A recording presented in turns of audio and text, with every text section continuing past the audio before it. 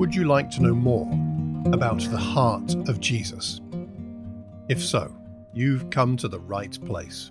Welcome to the Kingdom Come podcast from the Thames Valley Churches of Christ. For 2 months, we're diving deep into the Sermon on the Mount, the Gospel of Matthew, chapters 5, 6, and 7. And these podcasts are designed to help us take these amazing words of Jesus and apply them to our devotional life. Now, on to today's scripture. Matthew 7, verses 3 to 5.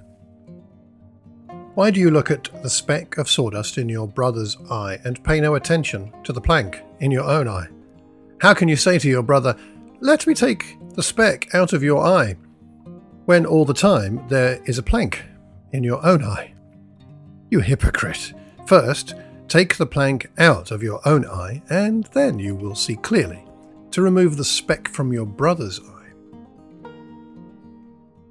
Verses 1 and 2 we looked at yesterday and heeded the warning of not being condemning of other people. We have a proverb: people who live in glass houses should not throw stones. And so we got to be careful. Careful about, hypocrisy, something that's a bit of a theme in the Sermon on the Mount and much of the teaching of Jesus. Not to be aware, not to worry about the speck in somebody else's eye, a karphos in the Greek, a tiny splinter of wood or straw. Instead, the plank or a beam or a rafter. Otherwise, we're hypocrites. And it's the disciples here who are potentially the hypocrites, not his usual targets, the Pharisees and so on. The speck is there.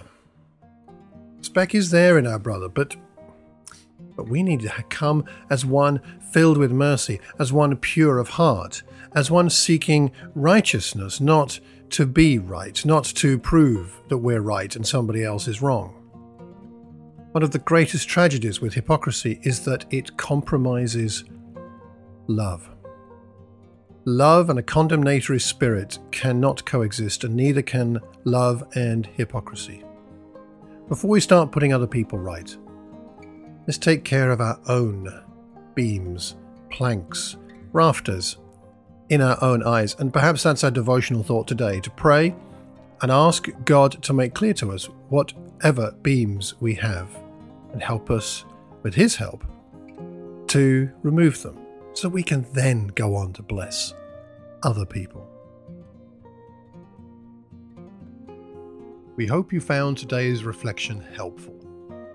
If you have any questions or suggestions, please contact me on malcolm@malcolmcox.org. Until the next time, let's pray. As Jesus taught us, "Our Father in heaven, hallowed be your name. Your kingdom come. Your will be done on earth as it is in heaven." Take care. God bless.